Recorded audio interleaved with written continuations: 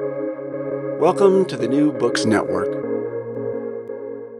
Hello, everyone. Welcome to another episode of New Books Network. This is your host, Morteza Hajizadeh from Critical Theory Channel. Today, I'm honored to be speaking to Professor Stephen Davies. Dr. Stephen Davies is an emeritus professor of philosophy at the University of Auckland, and his area of expertise is the philosophy of art and aesthetics.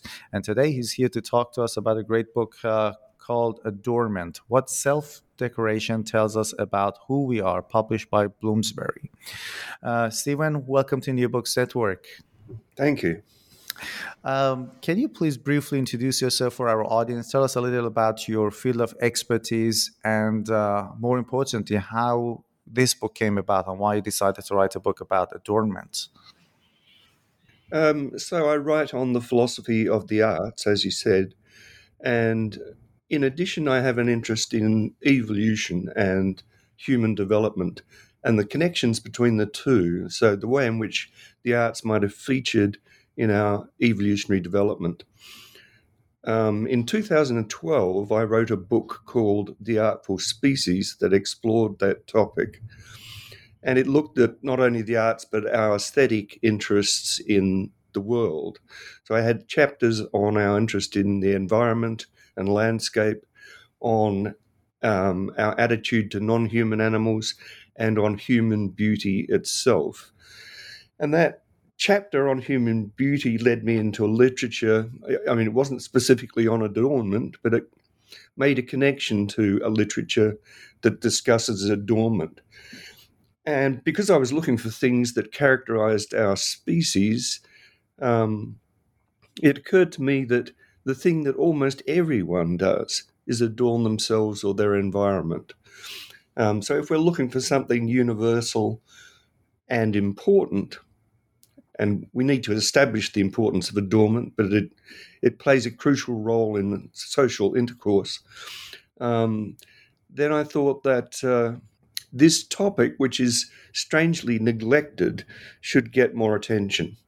And I read extensively in ethnographic literature, anthropology, and the history of previous civilizations like the Maya and the Egyptians, and so on. And one fascinating part of this book, when I was reading it, is just this wealth of resources you've used. You talk about evolutionary psychology, you talk about philosophy. There is a lot of information, archaeological information in there as well, which makes it quite a fascinating read. And these are some of the things we'll be talking about soon. But before that, let's talk about adornments. You mentioned that we cannot just simply dismiss adornment as something, as a meaningless practice. It has been an important part of our cultural evolution for thousands of years. Can you talk more about that? So we don't know any people who do not adorn. And it doesn't seem to matter how far back you go into prehistory. It's difficult to get the evidence, but where there is evidence, for example, that we collected ochre, it goes back hundreds of thousands of years. And though ochre could have a variety of uses, in every society where it's collected, it's used to paint the body, for example. So it's used decoratively. So it's important because we all do it, but it's important in other ways as well. Some decoration is meaningless. I mean, it's just a mark. But lots of decorations send messages, either intended or not, about the wearer because they identify who we are, who we affiliate with, what we're interested in, what we value. And this is very important social messaging between people. And I myself was surprised when I was reading the book that some of the evidence of adornment goes back to hundreds of thousands of years ago. Because the wildest guess I had was 40,000 years ago. But again, like I said, I was really surprised to read more about that. And let's start with a definition. How do we define adornment? What do we count as decoration or adornment? And what is the nature of this practice? So does any bodily change count as adornment? The answer to the last question is not every change does. So I characterize adornment as involving 3 levels of intention. The first level is to beautify something, or to make it aesthetically special. Sometimes it's awesomeness, sometimes it's beauty. Um, but then there's the intention that other people notice this. And finally, there's the third intention that they're supposed to realize that this is being done deliberately for their notice. Um, so typically, I'm trying to, if I'm decorating myself, I'm trying to do something that beautifies me or improves me aesthetically. And I want you to know it. And I want you to know that I want you to know it. Though the practice can become habitual, so the intention recedes into the background. And it could also become ritualized, in which case it'll work to produce adornment even if the intention isn't present. But typically, the intention's there. Now, if I intend to make an aesthetic improvement by having cosmetic surgery, I normally don't want you to know that I've done it. So that wouldn't count as adornment. Another thing that would, I might go to the gym and exercise, and again, I might have an aesthetic intention in the background there. Doesn't have to, I should say, doesn't have to be the focus or the primary intention. It might be, my primary intention might be to get fit, but I might have as a secondary intention that I want to enhance myself. But if all I'm doing is maintaining my fitness, then that's not going to be adornment. That would be something that I class as bodily maintenance. So, so the aesthetic dimension is central to this definition in a way. That's correct. Yeah, and there are these days. Well, there are a lot of, let's say, I don't know, they call them fitness freaks or something else, that they deliberately, they do go, of course, to gym for health purposes, but they also take on a lot of drugs to enhance the size of the muscles. So that does count as adornment in a way, because they want others to notice the size of. Yeah, there are cases. These are exceptional, but there are cases that I treat as adornment because they take an ordinary process beyond the norm and make a show of it. And when that happens, it could be adornment. So to take quite a different but extreme kind of case, foot binding, as it was done in China, could be a form of adornment given the appropriate aesthetic intentions, which surprisingly were there. But it'll be, if everybody does it, that's more like a regular bodily thing. But the people who took it to extremes might count as adorners nevertheless. And apart from, I'm not adorning myself when I brush my teeth at the end of the meal. That's like regular bodily maintenance. Bodily maintenance, yeah. I wanted to actually to ask about that, but it's great you brought it up here and you covered that question. So apart from aesthetic dimensions, do you think that adornment could also have a practical function for at least human species? It very often has a practical function. So it might be there to indicate my religious beliefs, or my status, my wealth. It could indicate that I'm married, that I'm a parent. So it could indicate all sorts of things, and in that sense have practical functions of delivering information about me to other people. And in the book, you talk about several qualities that we all have in common with other species. But I really like this phrase you used, that Homo sapiens are decorating species. So is adornment, what's the difference between the way we adorn our bodies and other species do? And can we say that adornment, with regards to the definition you provided at the beginning, is what sets us apart from other species and animals? I think animals do things that the basis of human adornment. They do some things that are similar, but I doubt that they've got aesthetic intentions or experiences. So when a bowerbird constructs a bower and dances around in it to attract a mate, it's very like what people do, but I'm skeptical that it counts as adornment because I don't think there are those three levels of intention that I mentioned before. But we're not the only species that adorns. So there were hominin species before us, or at the same time, in the case of Neanderthals, who did some kinds of adorning behaviours. They're now extinct, those species. So we're the only one that remains.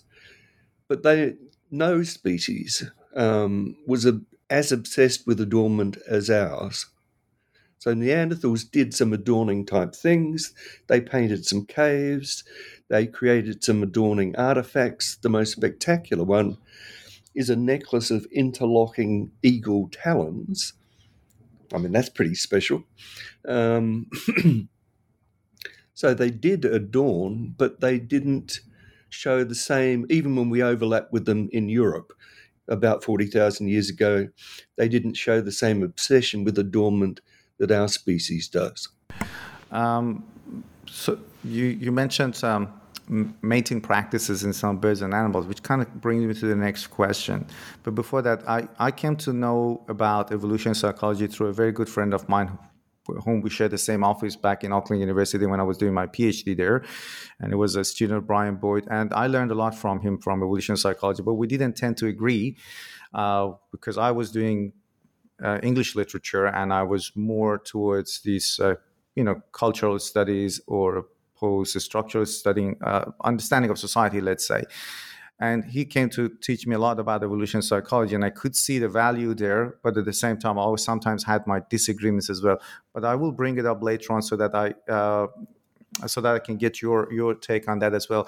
But in the book, you talk about how evolutionist theorists and also paleoarchaeologists address the topic of adornment. And there's this term used, behavioral modernity. It would be great if you could talk about this topic. What is behavioral modernity, and how do evolutionary theorists and also paleoarchaeologists address this topic? And there is some disagreement among them as well. So our species goes back several 100,000 years, and at least 150,000 years ago we were anatomically modern. That is, they had bodies just like ours.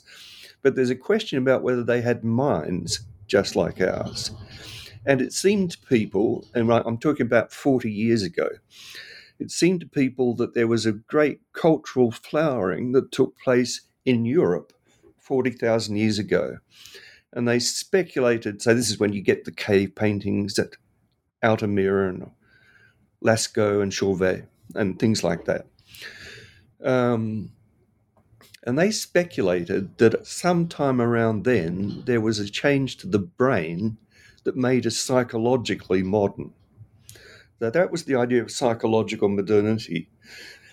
Our ancestors didn't think the way we do until about 40,000 years ago. The species goes back much further than that. That thesis has been undermined progressively since then. And what's undermined it is basically the discovery in Africa and many other places of clever technologies and cultural thinking that seems perfectly modern. So the view that I would prefer now is to think that we were always psychologically as we are now. But the explanation for why things changed is really that most of the time our species lived in circumstances where the numbers were very small and they were subject to fluctuations in the climate and all sorts of other things. It made it very difficult for them to sustain their clever technologies. So they'd invent something and then it would disappear. Whereas we're used to assuming that we pass our technology down from generation to generation and improve it as we go. Something like that has been happening for the last 40,000 years and didn't happen before that, but it wasn't because there was a change to our brains. It was because of the environmental circumstances under which people lived. And in there's a section of the book where you talk about how men and women approach adornment differently, the topic of self-decoration differently. What are the main differences between men and women in their conception of adornment? So I'm going to rely on some generalizations when I discuss this, because there are exceptions everywhere. But here's the idea. We're trying to get mates of the highest quality we can. And to do this, we appeal to the preferences of the other sex. And it turns out, according to evolutionary psychologists, that men and women have different preferences, partly to do with the roles they play in biological reproduction. So, according to evolutionary psychologists, men like youthful beauty and place a very high value on that. And the reason why they have that preference is it correlates with fertility in women, basically.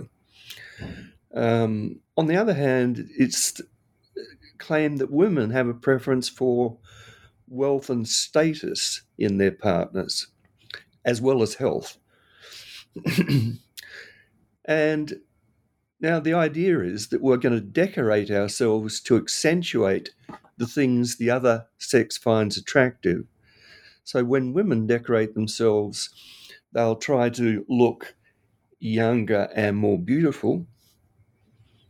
And when men do it, they will be accenting their social achievements and wealth more. So they adopt different kinds of decorations. And if we start out with that idea and then go looking for it, it turns out to be a very good predictor of at least some decorations that people go in for. Having said that, I'm skeptical in all sorts of ways about this. So we keep on decorating after we've found our mates and after we've had children and the rest of it. And it's clear, I think, that the self-decoration stuff is as much about projecting our own identity and social place as it is about trying to attract a mate. Even if it starts off in some places with the mate attraction goal. So what's more, our decoration can send messages about all sorts of other things that I haven't mentioned there that aren't to do with reproduction. They're to do with how we want to get on in the world and how we want to be thought of and so on. So the evolutionary psychologists' ideas give us a starting point, but I don't think they're entirely reliable. What's more, I think they reinforce some unfortunate stereotypes. They overlook the fact that if we're going to raise children successfully, we need a lot more things in a partner than money or good looks. So it turns out, I think, even when we're looking for mates, we value lots of things more than evolutionary psychologists tend to talk about.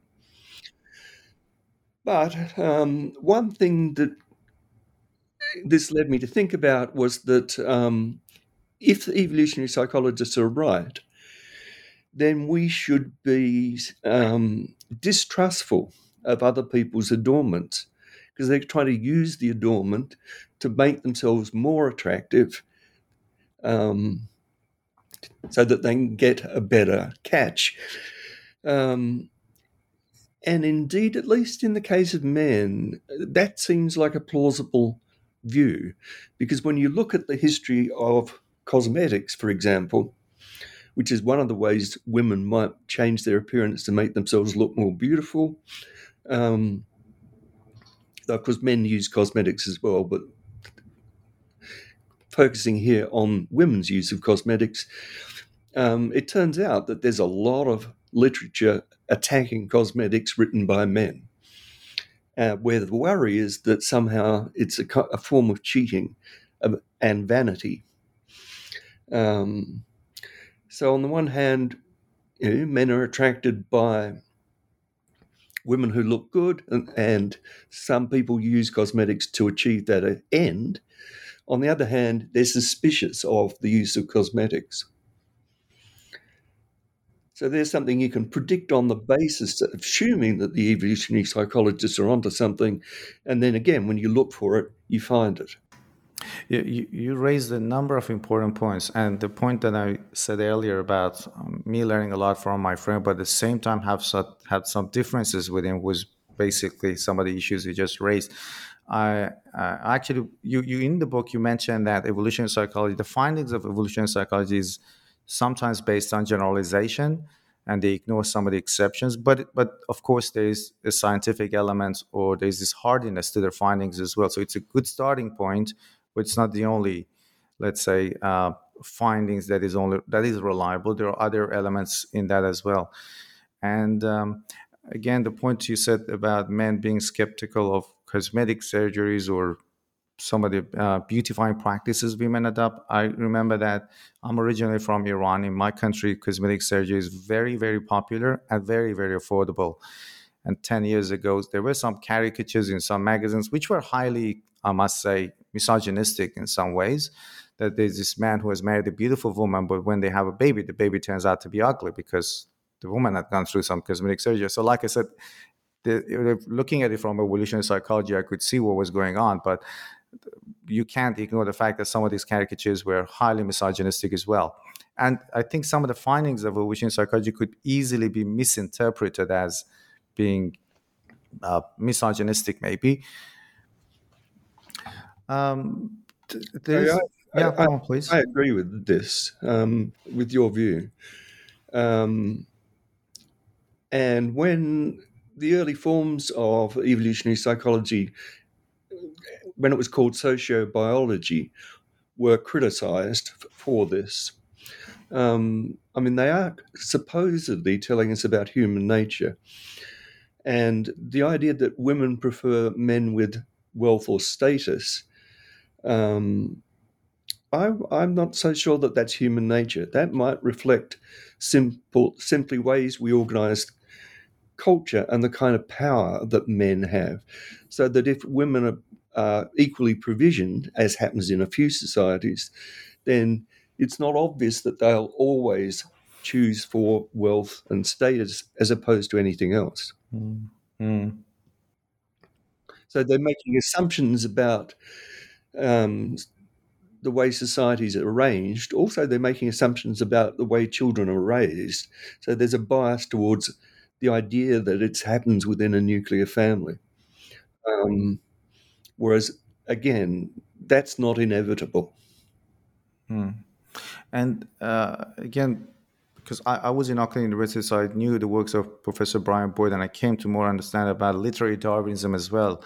And this example that you mentioned, I think it was in one of Jane Austen's novels. I don't remember the novel, unfortunately, that there's this man who is trying to attract a lady, so he shows off his mansion, which is a status symbol, a symbol of his wealth and power. And the lady is also beautiful, so evolution speaking, it's a perfect match. And it's doing the same thing that maybe some birds are doing, decorating their nests to attract a female. But that was only one way of looking at it, which was a very interesting way of looking at literature.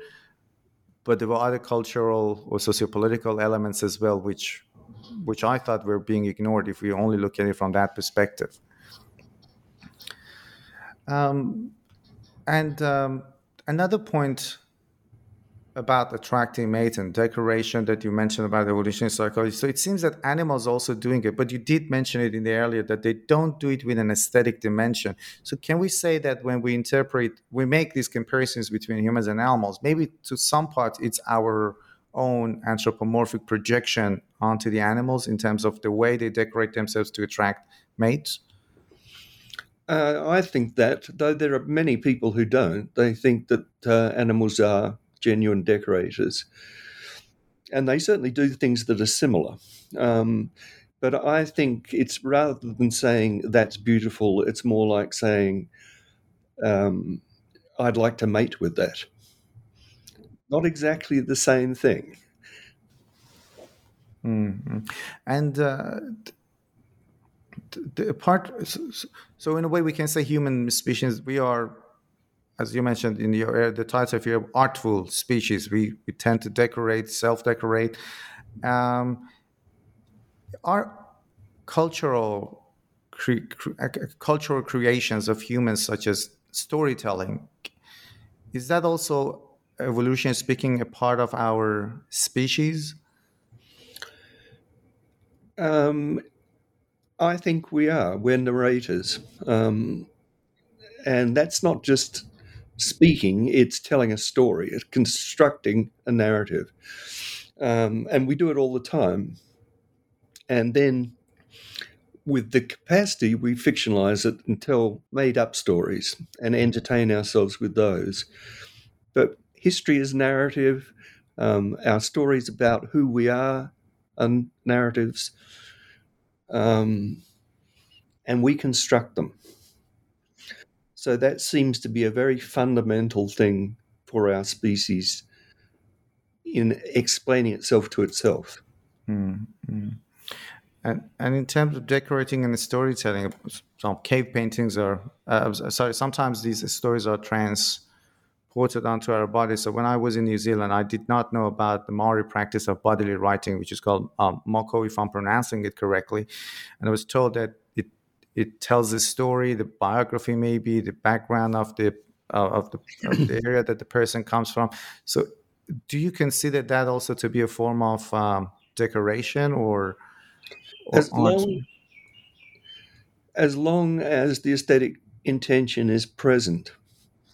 Um, so I might get um, a person's name tattooed on my body as a memorial when they die. They're a friend of mine, let's say. That wouldn't necessarily be a decoration. But if I intended it to and instructed that it be given a certain aesthetic character as well as naming the person, then it would be a decoration. Professor Stephen Davies, thank you very, very much for talking to us about your great book, Adornment, What Self-Decoration Tells Us About Who We Are. It's a great book, and it's very easy to read in terms of there are different chapters. Each, I'm just introducing the book to our audience, for one who would hopefully pick up the book to read. There's a section on clothing. There's a section on bodily writing or tattoos. And it's highly accessible and easily understood, despite the fact that you deal with some really complicated concepts. So thank you very much for sharing your thoughts with us on New Books Network. Thank you.